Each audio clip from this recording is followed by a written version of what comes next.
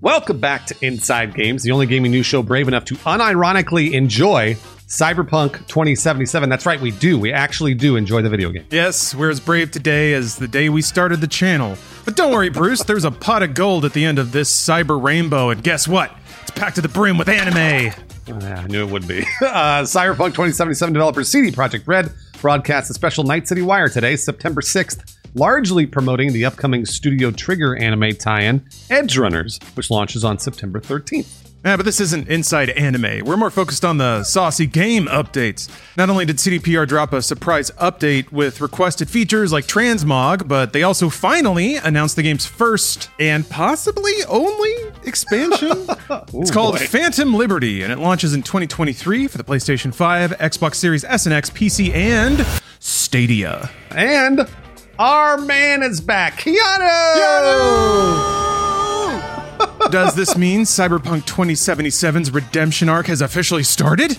And to justify our clickbait, will Phantom Liberty suck as hard as 2077 did at launch? In this video, we'll look over CDPR's current business circumstances and see what that says about Cyberpunk's odds of redemption. Some people would say maybe it's already started its road to redemption, but maybe this will help or hurt. We'll see. First, let's run down the actual announcements, cover the news. About half the Night City Wire covers the upcoming show Edgerunners. They loosely discuss the show's characters and story, confirming that the events of the show are canon to the game. Check out the full video. It's linked in the description for details there. CDPR is also striking while the marketing iron is hot by releasing the 1.6 update, not so coincidentally titled the Edgerunners Update. Accordingly, it contains new equipment and photo mode content related to the upcoming show. That's not all either. The update finally adds Transmog, or wardrobe as the update calls it, allowing players to swap the look of their gear but keep the stats, because every time I put gear on my character, I look like a trash person. That's ridiculous.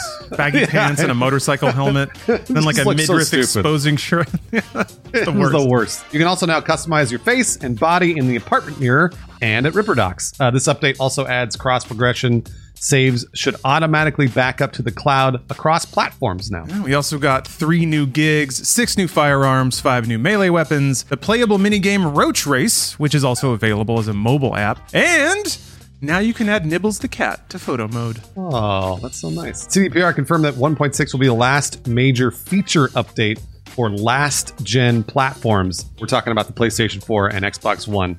Because of this, they teased even more fundamental feature upgrades coming in the future, like a complete police system overhaul, fucking finally, car-to-car combat, and reworked gameplay loops for melee combat. Yeah, that's awesome news for current fans of Cyberpunk, and probably pretty frustrating from folks that expected those features in the game at launch, you know? One side's like, yay, the other side is like, it's about time. Still, with Transmog and cross-progression launching today, we have direct proof that requested features are being added to Cyberpunk, just pretty slowly. Yeah, almost 2 years later. And speaking of slow, CD Projekt also finally announced Cyberpunk 2077's first official expansion. This very, very short teaser reveals audio of original game protagonist V swearing a pledge of allegiance to the new United States of America. Hell yeah! Only for disembodied rocker boy ghost Johnny Silverhand to express disapproval. Phantom Liberty coming 2023. Well, that could be cool. I don't know. And then Keanu Reeves himself appeared with a short plug for the coming expansion, confirming that the beloved actor is returning to the series. This is interesting because it seems to conflict with a data-mined script we reported on a few months ago that had more or less written Johnny Silverhand out of the expansion entirely. That's right. So sometimes leaks are not accurate, believe it or not. So maybe Keanu's only back to record like 3 lines? Maybe, I'm back. Goodbye. And that's I know. Something where they get a few promotional appearances out of him, but they don't got to pay him for the full performance. There's plenty of room to be skeptical about the level of Keanu Reeves' involvement, but we're getting a little ahead of ourselves. Yeah, that's right. Because now that we've covered the news, most of it, it's time for the good stuff. Will Phantom Liberty suck? You know what? I'll be the internet. Yes. Yeah. There you go. Maybe. There you go. It depends what you want from it, as usual, but we'll get into it. After Cyberpunk 2077's infamously awful launch, it goes without saying that everybody should be at least skeptical for this expansion. But let's take a look at all the cyber factors affecting Phantom Liberty's development, and we'll see if it'll suck or not. All right, cyber factor number 1, the game's development time. I'm glad I called it that because we get to say cyber factor a lot. Regarding the timeline, both of CD Projekt's expansions for The Witcher 3 released in the year following the game's launch. It was almost absurdly fast. Compared to that, Cyberpunk 2077's single expansion will have taken between 2 to 3 times as long to make by the time it launches in 2023. Theoretically, that means it'll have more content Yeah, and be more bug-free than ever. more time equals more game. Sure, right? They also trimmed the platform list to exclude last gen, meaning even more of that development time can be focused on platforms that can actually run the damn game and run it well.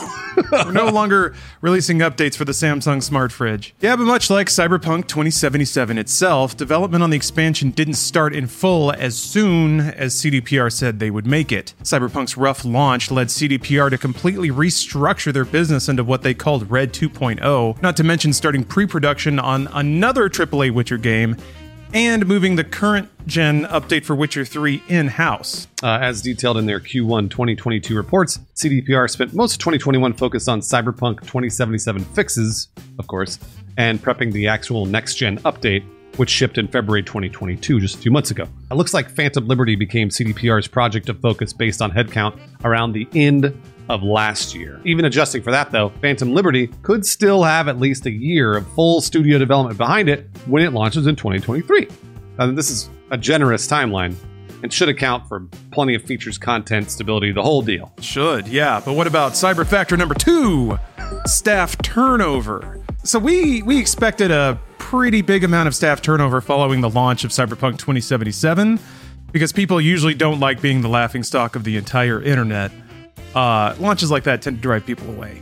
But to be honest, we haven't seen concrete evidence of that in the time since Cyberpunk's launch. Wow, that actually speaks volumes for CDPR as an employer. Believable rumors of mass departures circulated in early 2021 after the launch of Cyberpunk due to anonymous developer posts on GameFAQs.com, message boards.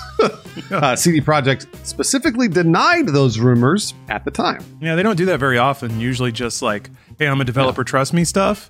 Usually everybody just waves it away, but they specifically said, hey, no, this is not happening. And yeah, there have been a smattering of high-level departures since then, but nothing like a wave that I think a lot of people were expecting. And press was really looking at it too, because they were all prepped with that headline.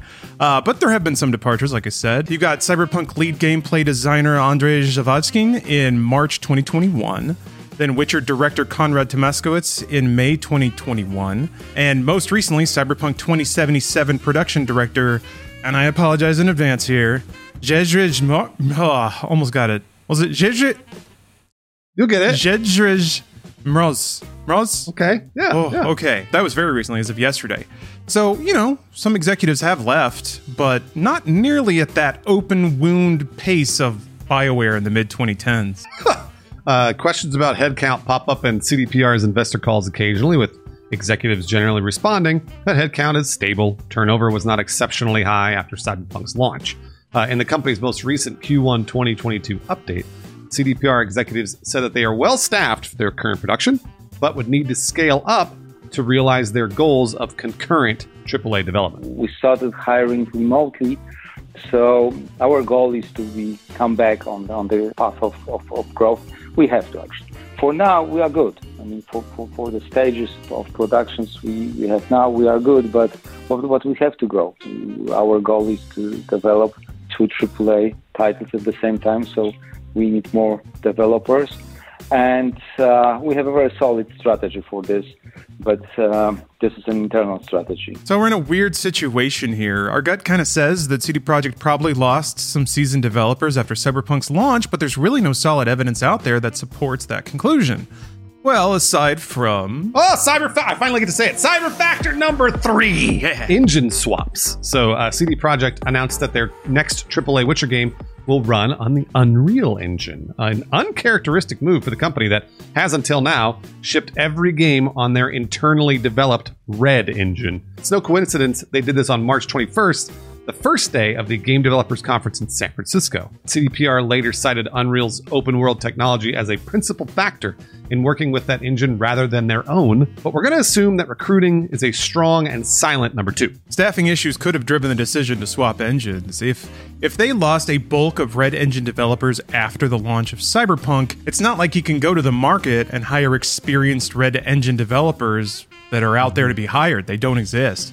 It's your own thing and you just lost it. That's the problem with proprietary technology. You can't hire for it, and developers aren't drawn to it to want to work for you because those career skills they learn aren't transferable anywhere. Not to mention that they just had a horrible launch, and Yeah. a bunch of people would be like, you want me to learn your engine after that terrible launch? It's like, no, thank you. It is possible that CDPR knows they have dwindling expertise with their own tech and are moving away from it as a result, which could impact their investment in an expansion. Why make a lot of content and upgrades for an engine you cannot hire people to support? Yeah, then that's kind of where I thought they were going, but some of the stuff they did tease in this Night City Wire indicate bigger and more fundamental upgrades to Cyberpunk 2077. Stuff like reworking police systems and melee systems and adding in-car combat. Those are kind of fundamental that's fundamental gameplay stuff that speaks to a larger investment in the engine and upgrading it as opposed to less. Like, if they just developed surface level content using only the scripting tools they have now, that's kind of what I would expect an expansion to be for a game that you're walking away from the engine. But it sounds like they're in there in the weeds trying to do some really fundamental upgrades. The problem is, though, that developers implying cool features that never show up is kind of a situation we've been in before with this game. So I don't want to read too much into that before it actually happens. That's true. Much like the staffing factor, all we have is conjecture that it'll be bad, but real world indicators that CDPR is more bought in than checked out. So that's good. Hey, speaking of checks. Yeah, Cyber Factor number 4, ka-ching, Keanu Reeves is back. This one's pretty simple, I think. CD Projekt was willing to pay for Reeves' continued involvement, which is a direct showing of their financial dedication to the game. You know, it's possible that whatever contract they executed with him initially already included an expansion and promotional appearances for it. So maybe the performance of Cyberpunk wasn't a factor there. You know, I'm not Reeves' agent, but that seems like a weird deal for something that hasn't even started yet. So it seems like Cyberpunk came out, they went back to him, he had his rate, they were willing to pay it, and here he is. Previous story leaks implied that CDPR would actually write out Keanu Reeves entirely, which would support a more cynical outlook on the expansion as an obligatory afterthought for the developers. It still could be, but it's a way more expensive one, so at least there's that. And who doesn't like seeing Keanu show up out of nowhere? I loved it when I was playing through the game. I thought it was great. Yeah. Johnny just appeared, and then it was fun. He's a good performer, and it turns out good performers give good performances. That's right. Across mediums. But, you know, Bruce, speaking of simple and familiar delights, give us the last one here. Do I get to say it? Yeah. All right. Cyber Factor number 5. CDPR wants a redemption. Yeah, this one's interesting. Normally on Inside Games here, we kind of resist the urge to apply the rules of human drama to the games industry. When enthusiasts talk about companies, they tend to talk about them like people that have feelings. We found instead the decisions are usually made according to business factors rather than emotional ones, even though, you know, people do run the companies and they have feelings too. But yeah, when you're an executive at a company, you usually don't get your feelings hurt and let that drive your business decisions. So that's why we tend to cover business factors so extensively, because we found they drive the decision making. Yeah, and logically that's usually the way it works. However, CD Projekt is kind of unique in this regard. They're one of the few companies that does seem to make business decisions that factor in public sentiment. The biggest example here is obvious. Their unprecedented refund offer for Cyberpunk 2077 that forced even Sony to honor refund requests. So the logic here is a little interesting. People often point to the refunds as evidence of how abnormally broken Cyberpunk was. But, and this is my take, and Bruce, I think you agree that there are other games that have launched in worse shape than 2077 did. Yeah, yes. Just kind of speaking more objectively, like it was bad, not saying it wasn't, but you have like EA with Battlefield 2042 or Ubisoft with Watch Dogs Legion. Like these were very buggy, non-functioning games. Arguably worse than 2077, but no other publisher has gone to the extent of doing a refund request like that. They just kind of wait it out. And they wait for the patches to roll in and for people to forget and move on. And CD Projekt could have done the same thing. Yeah, we're not saying they deserve a parade for launching a busted game, by the way. We're not lauding them for this. Just saying that they changed their business operation to try and save face with us. They honestly, and this is something that I feel like CDPR has done for a really long time too. They really do care about the way they are viewed in the public. So here's another smaller example. Now that the Cyberpunk expansion will no longer support older generations, those who purchased it with the Xbox One X bundle will now get a Microsoft Store reimbursement for the content when it launches. It's such a small thing, but they acknowledged it and put it in the notes right away, so that's cool. So as far as we can tell, CDPR's money is where its mouth is. It offered refunds, it's been slowly patching and updating the game. And it's finally working in the bigger community requests into the game like Transmog. Yeah. CDPR has got to know that as the first major release after Cyberpunk 2077, there's going to be a lot more scrutiny than ever on this specific expansion. YouTubers, TikTokers, are just going to be sniffing around for all those glitch compilations because they do millions of views. And there's just going to be massive visibility on this expansion. I mean, I can't wait to play it. I'm excited to try more content, but I promise you when that glitch pops up, I'm going to clip that out, put that right on YouTube because everybody wants to see it. Yeah, rocket right to the top. Yeah, there's incentive for media and everyone to cover it, so CDPR knows that. They know that like they have to stick the landing, and that if they do, it'll pay off dividends because of all the visibility. So it could make Phantom Liberty a complete redemption for CDPR in the way that they seem to want to pursue it. And they seem to understand that and want to put money behind it and kind of craft that narrative more than other large companies that have maybe disassociated more from the core gamer sentiment. You know, EA couldn't give a shit what a couple of, 2,000 people say on Reddit. But CDPR seems to want to win them over too, and they're willing to spend money to do it, which could speak to a bigger investment in this expansion specifically. Yeah, I agree. That just about covers our cyber analysis, our cyber factors of Phantom Liberty. From all the evidence we can find, it's had plenty of time, staff, corporate support to be the Cyberpunk experience a lot of people expected from the original release, so we'll see. Yeah, but what do you think? And what do we think? Has Cyberpunk's redemption arc truly started? Or are we in the media just riding Cyberpunk's coattails again and overhyping it for our own benefit? Making up shit when we got nothing to talk about so we can invent headlines. I don't know. Maybe. I think probably, yeah. But that happens with every video game. That's been happening with Starfield, and Starfield's not even out yet. Yeah, right? This is a completely separate topic, but truly interest and clickability drives content creation to the extent of it's more valuable for us to make something up that serves a need than it is to report on what's actually there. So yeah, when it comes to Starfield, people just want to watch stuff about Starfield, but there's not enough stuff to watch. So then YouTubers like us just start spinning yarns about it. Some of that stuff makes it into the public consciousness. People form unrealistic expectations. And then we're there on the tail end too, to report on how much everybody's mad. So it's an interesting cycle and one that doesn't seem very constructive, but I'm sure we're different for some reason. I mean, it's one of those things where we both sides a lot of things. And a lot of people don't like that, hilariously. They don't like the, why do you both side stuff? And I was like, well, because there are two sides generally to almost anything. So it's one of those things that we've been doing for a really long time. Also, we've been doing gaming news for, 15, 20 years total. So we've been kind of covering this industry for a long time, and we can see all the different sides of it. So I'm not bragging about us. I'm just saying that that's just our background. That's where we come from. Oh, and speaking of not bragging, now's when I would typically disclose that my partner works for CD Projekt, but she doesn't anymore, so I don't have to disclose that. Now I have no connection, aside from they did actually send me a ramen noodle bowl to promote the anime, so there is that. I think I'm still on their mailing list, but that's all the disclosing I got to do. We were talking about the Cyberpunk Road to Redemption earlier, and like, is this the beginning or is this the middle or whatever? I truly think their Road to Redemption started back when they did, I think it was patch 1.5, I want to say. That when that came out, it made the game a lot more solid. It made the content more fun. There was just a lot of stuff there that I think it had turned around people's perception of Cyberpunk. And I think the game was half off at one point, so that helped a lot too. And it sold a ton, and it rocketed to the top of Steam charts. And then all of a sudden, people were playing it again. So it was nice to see that for a game that I had enjoyed from the very beginning. But hopefully, this expansion has a good launch. I'm really worried about it, but I can't wait to play it. But I'm really worried about it. Yeah, that's an astute observation. I think redemptions happen in ways that headlines from games media don't really notice. It's when people en masse buy the game and have a good time with it.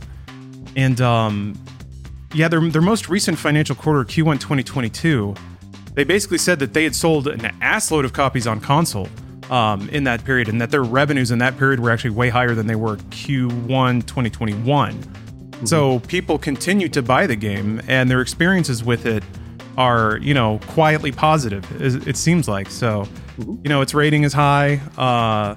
It's really just the narrative that's just always going to be attached to it. But it does seem like at this point, it's like a good product that a lot of people are coming to and enjoying for the first time, or, reworking their opinions about it. But yeah, we'll see how that stacks up when it enters headline territory again and people just start saying whatever they want to say. Yep. Hey, here's some patrons that bought Cyberpunk 2077 day one and enjoyed the hell out of it. I don't actually know that. I'm lying totally. Ryan Dareberry, Tony Varela, Kyle Heaton, and the Creatures with Nerds Brews Gaming. Well, I've got a gang of patrons, and here's the surprise part. They're all in. They're all in the sequel, the expansion. Yep. They've been cast. Wow. They'll actually be sitting on Keanu Reeves' shoulders, so that's pretty cool. On the left shoulder, you got Crab Foam and Christopher Glavin, and on the right shoulder, you got Rook or Captain Coldblood and Sean McLaughlin right next to each other. So congratulations on the casting.